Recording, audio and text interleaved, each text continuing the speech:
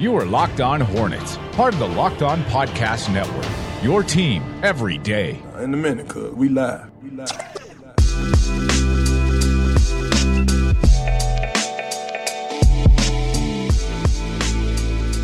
This is Locked On Hornets presented by Built Bar. You can use promo code Locked On to get $10 off of your first box of Built Bars at BuiltBar.com. We're part of the Locked On Podcast Network. It's your team every day. Local experts on the #1 daily sports podcast network. Subscribe to the podcast on iTunes, Stitcher, Spotify, wherever you get your podcast, and follow us on Twitter at Locked On Hornets, at Walker Mayo, at Doug Branson, LOH. And as always, our Monday guest, you can follow him on Twitter at Rick_Bonnell. Rick Bonnell from the Charlotte Observer making his weekly appearance. Rick, thank you so much once again for the time. How are you? I'm great, guys. I hope you are too. Yeah, we're doing well, Rick. I appreciate it once again. And we have a lot of stuff to get to because of all of the comments that we heard from people in the organization. Got to hear from James Borrego and Mitch Kupchak earlier on in the week last week, and then had 2 days of interviews with some of the players and their exit interviews. First and foremost, Rick, if I were to just ask you the biggest takeaway that you had from everybody that you heard from, if I had to tell you if you had to write only one thing, what would that have been on as far as the thing that you found the most notable? Well, exempting the obvious news that Malik Monk is back. I found something that I found really surprising because he had so much conviction when he said it, was Mitch Kupchak saying that because he wasn't even asked about this. It just came out on the top of his time on the call that if he was prepared to draft on June 25th and would have had no reservations, no concerns whatsoever, that they would have been 100% ready to do that well.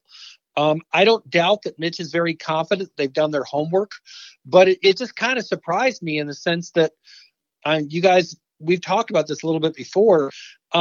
I think the NFL draft came off as well as it did because basically the hay was in the barn. I mean, the vast majority of the opportunities to evaluate players had naturally happened before those selection process. That is entirely different than what I think the NBA faces in the sense that they lost all the NCAA tournament.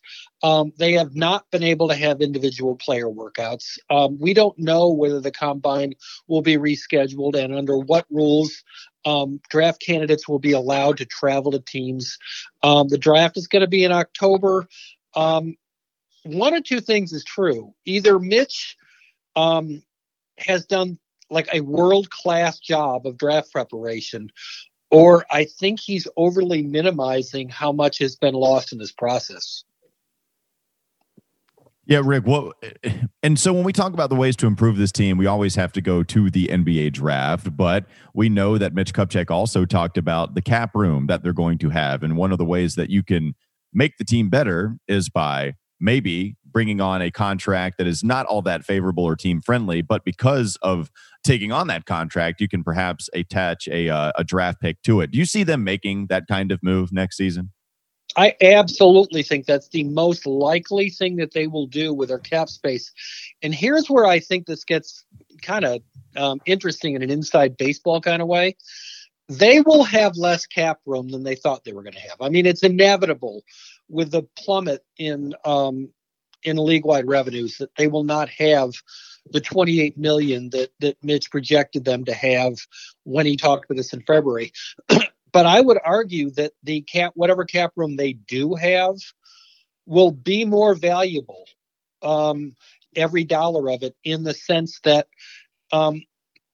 it's just inevitable, it seems, that more teams are going to be in danger of being in luxury tax territory. And if that is the case, they're going to be looking for some way to offload salary onto somebody else's payroll.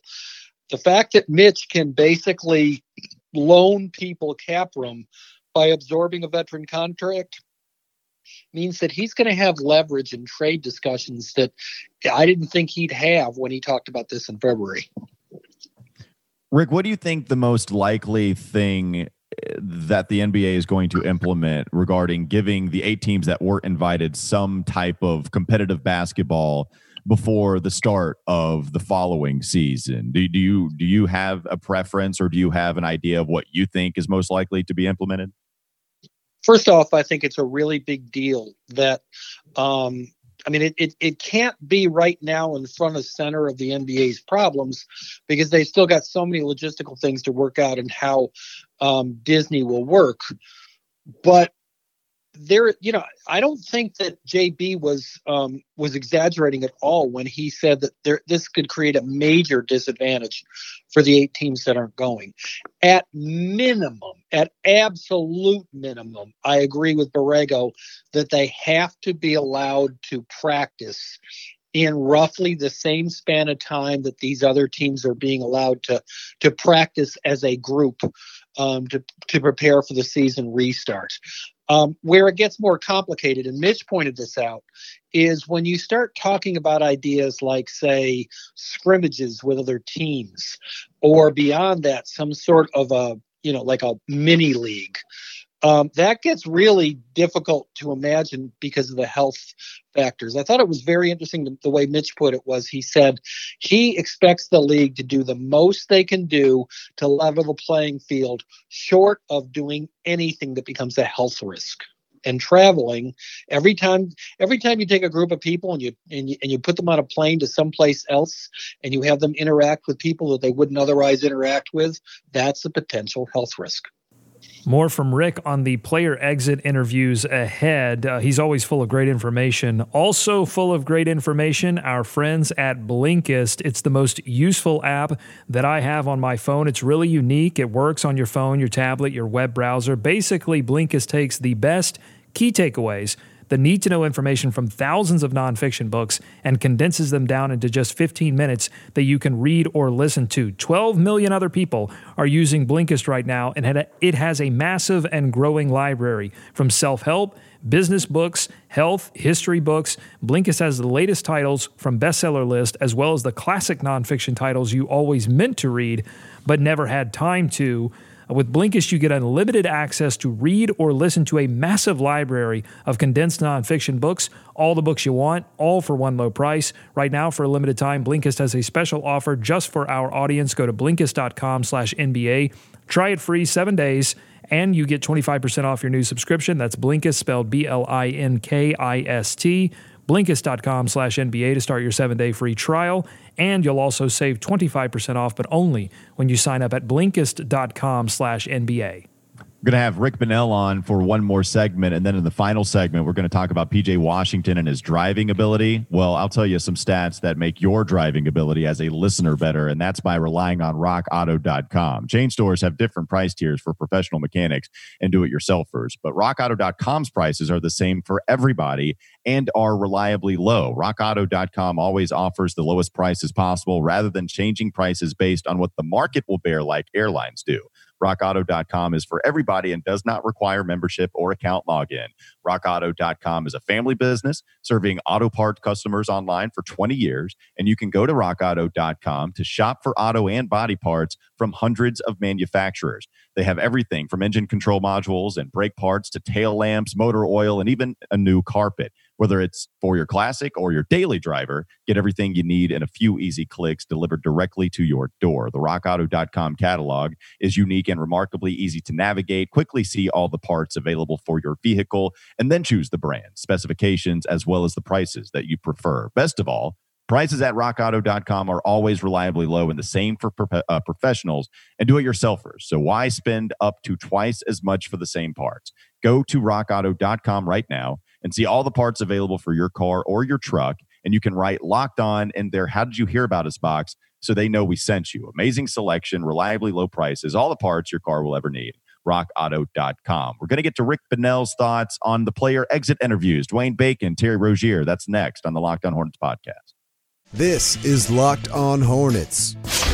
And the Google description here says, on contracts made before June, where the wheat is deliverable in December, either wheat of the grades, named or numbered, B shares Batik of New York, N.B.A. So take that for what you will. That's a lot of information I just threw at you. I apologize. What was the grade? The wheat was graded C-. Let's get him on. It's time for more of the Locked On Hornets podcast. Rick, I think the thing that interested me most from the player exit interviews came as a bit of a surprise that Michael Jordan did a Zoom call with the players after the airing of the Last Dance documentary and discussed holding each other accountable, among other things. Basically gave them DVD commentary about The Last Dance. That's quite a benefit for the players of this team. I'm interested in your thoughts on it, especially considering the remarks that we got from Kupchak and Borrego about like not having enough talent on this team. I just pair those two things and think like there's a lot of motivation going on around this current roster of young players and essentially some messaging that's saying, hey, we're not good enough right now and we need certain players to step up if we hope to be that at some point. I've thought for a while that because of circumstance, there's somewhat of a leadership void right now, particularly among the number of veterans who are in a position to do that. Marvin was very important in as far as knitting this team together. Kemba was never very good at being the bad guy. He wasn't very good at yelling at people. But an awful lot of leadership, for one reason or another, has departed. I thought it was cool that Biz took it upon himself to try to fill that gap, and did to a large degree this season. That's part of the reason I think of the free agents, he's the one most likely to be back. As far as accountability, I totally understand where Michael is coming from. And it's hard, I think, for young players to get in each other's faces. And also, I thought that Terry Rozier said something very wise when he said, you really need to get to know people and understand who can handle that sort of creative tension before you just jump into that. I do think this team needs to hold each other accountable more than they generally have. But I also think that needs to happen kind of naturally and organically over time. It's not the sort of thing where you can just like snap your fingers and say, start doing this. Well, and Rick, I thought Terry Rozier's comments on that were awesome. I mean, I loved listening to Terry Rozier's exit interview. I thought he spoke exactly what was on his mind and about some of the stuff that he went through. I know of Terry Rozier's season with the Charlotte Hornets last year, you have him as the MVP of what we saw from every other player this past season. Why do you have Terry Rozier as the MVP? I don't think that he was head and shoulders above everybody else, but I clearly think his total body of work this season was the best on the team. Partially because, he did some things he's never done before. I mean, 41% from 3-point range. Mitch said that he thinks he had a season that was elite in the NBA this year as far as, catch and shoot from three. Terry's a very good defender. And the thing that I think has been minimized inappropriately is how much he adapted to the situation rather than expect the situation to adapt to him. He made it very easy for Devontae to ascend. When things didn't work out with Bake, and Devontae so clearly belonged in the starting lineup, that created a situation where, Terry was asked to do something that he didn't sign up for, and he did it graciously and did it well and nurtured Devontae's development rather than act in any way threatened by it. Yes, Terry does have a prickly side, but he's a smart guy. And he really cares about his teammates. I'll tell you something, I was as skeptical as anybody about that contract. If he continues to perform the way he did this past season and continues to be the, sort of flexible, adaptive person that he was this season, that's going to end up being money well spent. Rick, the two weirdest player exit interviews for me were Nick Batum and Dwayne Bacon, because those are two players that are kind of on the outside looking into the future of the Charlotte Hornets. Let's start with Nick Batum. Your thoughts on his comments at the end of the season and what his future holds, honestly. I mean, is he going to be a member of the Charlotte Hornets through the very end of his contract, or is there a way for the franchise to get away from that in some way and move on quicker than that? Doug, if you don't mind, let me rephrase your question a little bit. I think more the answer is, should they look for an alternative to him playing out his contract? And here's how I mean that. There is no question I currently get asked more about the Hornets than whether Nick will, be here for that last $27 million on that contract. If the three possibilities are they trade him as an expiring contract, they arrange a buyout with him at some point, or he is here to the bitter end, I think that, maybe not by a wide margin, but I think the most likely thing is that the contract just expires with him on the roster. And I mean that because Mitch has from when he got here, he realized what an incredible salary cap mess they had. And unless there's something really attractive coming back, what you would have to do to trade that contract just to make salaries match could be worse than just letting it expire under its own weight. As far as a buyout, I'm not dismissing that possibility, but Nick and his family love living in Charlotte. He has sort of accepted, that what happens. I don't think he's going to force his way out of here. And if, remember, generally, not 100% of the time, but generally buyouts are a discussion that a player starts, not the team starts. And I don't really know why Nick would feel this burning need to give up guaranteed money to find out what the marketplace out there might be for him. If that happens, it's much more likely to happen after the trade deadline than in the offseason. In comparison, it seems like Dwayne Bacon, a player that does not see his future in Charlotte. Is that a fair assessment on his part? Is he reading the tea leaves from the organization correctly, in your opinion? No, I think it goes way beyond that, Doug. I think that it's obvious where, I think there are no tea leaves. There are only obvious statements. It is. That's a blinking. That's a large blinking light on the highway that says accident a mile up the road. Well, and what happened? Because it seemed like, Dwayne Bacon, under the old regime, under the Clifford regime, he was lapping praise on this guy, saying he could be a starter in this league, had the size and the skill, to do it. And then the new regime comes in, and it seems, he was given an opportunity certainly at the beginning of the season, but it seems to have taken a complete 180. Well, I think, I think when I was in the Greenway this weekend listening to your podcast, didn't you have some statistic that at some point in the season, early in the season, he was defined as the least efficient offensive player in the league? Yeah, when we looked up about 15 or 20 games into the season that Dwayne had played, there were some measures of analytics, and I forget some of the stats, but I remember doing it at the time where all of them that I looked at had him as a bottom 5 offensive player in the league, and there were maybe 1 or 2 graphics that showed, no, he is literally the worst offensive player in the league, and that's kind of what I've attributed to. It's when you look at just how bad he struggled for a decent sample size, they moved on, and then they never really came back to him. Here's the thing that I think Dwayne is going to have to overcome in the NBA. He's not a good decision maker with the ball generally. If you guys remember, one of the things they were going to try to accomplish in Summer League last year was put Dwayne in a bunch of pick and rolls where he was going to be able to have real time experience making decisions with the ball in his hands, when to feed, when to drive, when to shoot. That doesn't come real naturally to him. He is wired to be a scorer, and he has had even though he can get to the rim anytime he wants to, but he doesn't necessarily finish real well once he gets there.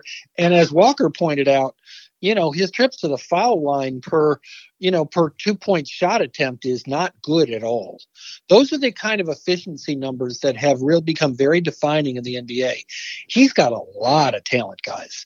I mean, this is a person who is built like an NFL linebacker who has grace and jumping ability and all kinds of good things. And the other thing is, unlike a lot of people who have very successful NBA careers, Dwayne loves basketball more than a lot of those people do. The problem is that there are holes in his game, and he needs a lot of remedial help with filling those holes. I understand why he thinks that the coaches have lost faith in him here. I understand why he thinks that the most healthy thing would be to get a fresh start. And believe me, I don't think the Hornets are going to shed any tears when he ends up going someplace else. We always appreciate Rick Bonnell's weekly appearance here on the podcast. Make sure you follow him on Twitter at Rick_Bonnell, putting out a lot of really good content, also putting out a mailbag column. So send him your questions again at Rick_Bonnell. Rick, thank you once again. We really appreciate it. Oh, sure thing, guys. Have a great day. We'll take one more break, come back with a final segment on PJ Washington. He says he needs to work on his handles, his playmaking ability. What's his ceiling if he improves upon that? That's next on the Locked On Hornets podcast. This is Locked On Hornets. SGA, 20 points, 20 rebounds, triple-double. I don't have a question. I just wanted to throw that into the middle of the arena. God almighty. Oh, that knife! It hurt! It's time for more of the Locked On Hornets podcast. I forgot about that one. That's a good one. I don't think we've played that in a while. It caught me off guard. I laughed at it. Let's go down some of the things that Rick talked about, Doug. The first thing I want to talk about, I guess, is the number one thing that he's getting from most Hornets fans when they ask him, is Nick Batum going to be a guy that is here through the entirety of his contract and the entirety, of course, as it follows the next season? I agree with them that I can't see Nick Batum agreeing to take less guaranteed money, because here's the thing with me, Doug, and especially I know you have been very critical about his want to. I feel like you've talked a lot about him being fine, and that's something that's bothered you with the kind of role that he's adapted to on this team, where to me, maybe I haven't gone nearly as in on that aspect of his game as you have, but I will say this. When MKG agrees to a contract buyout, this is a dude that really wants to participate in a role that where he's not just sitting on the bench all the time, right? Like and also he's not making as much money as Nick Batum. And so maybe it makes him try to balance that kind of equation a little bit more where, okay, here I am making double-digit millions of dollars. I'm not going to see that in my next contract, but I really want to play, how do I measure that desire? Eventually he says he makes the decision to opt in because of his family. Nick Batum would be leaving a lot more money on the table if he agreed to a buyout. I don't know what the Hornets would do, I guess, in that scenario, but that's a lot of money for him to leave, I would imagine, with any kind of buyout. So I wonder how much that has to come into the equation. But what are your thoughts about what Rick had to say about Nick Batum? Yeah, I mean, I think we worship the Kobe Bryants and the Michael Jordans of the world because we can easily understand someone born with that God-given talent then wanting to make the most of it and achieve greatness. And we struggle to understand someone that like Nick Batum, who is obviously born with the skill and obviously have some level of desire to play the game of basketball because he plays internationally and he has made it to where he is in the NBA. But we struggle to understand why that person would then not want to play as much as possible in the short window of time that his body will allow him to play. That's a difficult thing for us to wrap our heads around. And, from a team perspective, Rick is right. I mean, all the incentive would have to be with Nick wanting to move on because the team obviously would love to shed some of that money. It's not going to help them build the team per se, but it would help them save money as the cap, comes down on them and the rest of the NBA. But Nick would have to initiate that because Nick would have to agree to take some percentage less than he is owed by the team.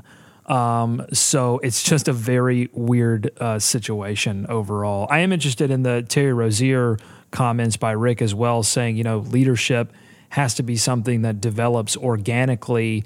I agree. I think credit to Terry Rozier that he came in and really was frustrated that he wasn't improving his individual game, and that circumstances had changed on him early in the season. But he, instead of taking that out on the coaching staff, instead of taking that out on the rest of the team, he decided to look within himself, improve himself, and work with Devontae Graham to make the team better. And now I think he has the leverage that he needs next season to step up and be that leadership role, because really he has the personality to do it. I'm not sure that Devontae Graham will ever have the personality to be the vocal leader, and I'm not sure that goes for PJ Washington either. But I think I think Terry Rozier has that, and now has the clout with the rest of the team to become that kind of presence in the locker room, and I'm excited to see what develops next season. I'll allow the PJ Washington mention to serve to a transition with his comments and his play at exit interview. This is a guy that I think we were really excited about after his season really even started, Doug. I mean, how about us being pretty underwhelmed with the selection, for the most part? Didn't hate it, but also pretty safe pick at the time. At least that's what we thought. And this is a guy that is going to be in the top. He's at least getting some very real, legitimate consideration as to if he'll make the first team all rookie. And that's impressive. You'll take that any day of the week with your 12th overall selection. Relative to Hornets draft history, yes. Well, and yes. And even I just think in general, right? Like the 12th overall selection has a shot to be a top 5 rookie this year. Yeah, I think for the most part, you take that if you're an NBA GM NBA GM. To me, I think you take that.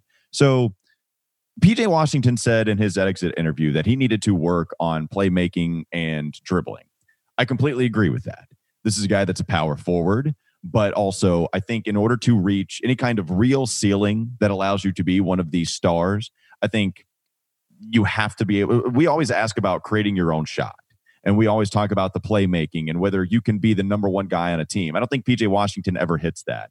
I would like him to improve on that very thing that PJ talked about. I completely agree with him, Doug. Like, what do you think the ceiling is if PJ is this guy that only is, doing most of his damage offensively by getting set up by his teammates and maybe doing some post-ups and just pick and popping, hitting some 3 balls, or if he actually does improve to some degree on his handles and playmaking? What kind of ceiling do you see if he stays on this course or if he actually does improve in his handles? To me, it feels like the difference between a Thaddeus Young and a Paul Millsap. Like when we look at PJ Washington, we often say, man, it seems like it's the beginning of a Paul Millsapian type player who could be a multi-time all-star. But with that comes ball handling. With that comes playmaking. It's not just spotting up from 3. It's not just setting screens. It's all the things that Paul Millsap is able to do for the teams that he's been a part of. And so, I mean, to me, that's it. I mean, it's kind of simple, but it's the difference between being a Thaddeus Young. And that Thaddeus Young's a very good player. I'm not like insulting Thaddeus Young, but I'm just saying that Thaddeus Young compared to Paul Millsap is limited in what he can do offensively. And that's where I think he has to improve. Also defensively, and he talked about that as well in his exit interview, that he felt himself getting better defensively. And honestly, I think if you go back and listen to our shows from the beginning of that season to the end, we were making comments as to PJ Washington's continued ascent as a defensive player, that he was becoming more aware and he was becoming more of a shot blocking presence, and that surprised us as well. So I think, that to me, that's the trajectory. I don't know if you agree with that assessment or not, but I'm going to stand by it. Yes. And I like how, at the end of that, you said we had been talking about this, what I had been alluding to throughout the season. I was right on that. And PJ Washington agrees with me at the end of the season. I do agree with both Doug of the past, and I agree with Doug. Well, listen, he agrees with me, so he's a smart guy. That's all I'm saying. Yeah, of course. High basketball IQ. We were talking about this on the wake-up call, and Molly brought up some stats earlier about PJ Washington, and I wanted to get to them. So PJ Washington did not dribble once, Doug, for 58% of his field goals made this year. Washington also was very good around the rim. Yeah, that's correct. Like he didn't. Hold on. He had to have dribbled one time, right? Well, the stat as I read it is, quote, for perspective, Washington did not dribble once for 58% of his field goals made, which that's not surprising to me, right? For 58%. Okay, I wasn't listening. No, you weren't listening a whole lot. But still, that is still incredible that he didn't dribble once for more than half of his made field goals. That's still incredible. It's amazing. That's why I thought these stats And so as we continue to go on here, there's a couple more I wanted to get to. He shot around 66% near the rim, but was assisted on 85% of those shots. So it's not like you're giving it to him in the post and then maybe he's got, I don't know, a million dribbles to, whatever kind of post moves that he's doing in order to score. 85% of those shots he was assisted on. He didn't fare well shooting mid-range jumpers, but he did shoot 37% from three. He was assisted on 96% of those threes that he hit this year. He also, only along with Zion Williamson, there's PJ Washington and Zion Williamson were the only two rookies to average 12.2 points per game, 5.4 rebounds per game, 2.1 assists per game, 0.9 steals, 0.8 blocks, and 1.5 threes across the 57 games. And remember, Zion with the threes actually did most of his damage, I think, early in that game that we all saw him return. Just some interesting stats to me, Doug, about what PJ did last year, as well as the kind of player that he was. Yeah, and I'll just say, I don't expect PJ Washington to become a dribble pull-up three-point shooter. I mean, you might see those occasionally, and that would be an improvement over what we saw in his rookie season where he really didn't do it at all. But I don't think that's where he needs to focus on, and I'm sure he's not. I think where he needs to focus, the sort of playmaking, dribbling, is his ability to get to the rim and pull off some moves that get hit to create some space to get some more open shots down near the rim. And you saw the team make more of a focus towards the end of the season to get PJ Washington post-up opportunities, but also to roll him off of Devontae Graham screens. Graham's a really good passer, and Rozier's not a bad passer either. So if you're going to play with those two guys, I mean, there are going to be opportunities to make assisted buckets, but it's, what happens when the defense starts to shut that down? Can you make the adjustment? Can you make for yourself? I think that's what we have to see from PJ Washington moving into his second, third, and fourth season. Yeah, I completely agree with that as well. Maybe that does make me smart because I agree with Doug, even though I'm a little worried too. High basketball IQ if you agree with me. That wraps up this edition of Locked On Hornets. Thanks again to Built Bar for supporting the show. Now tell your smart device to play the most recent episode of Locked On NBA, Hollinger and Duncan, and Rejecting the Screen. Have a great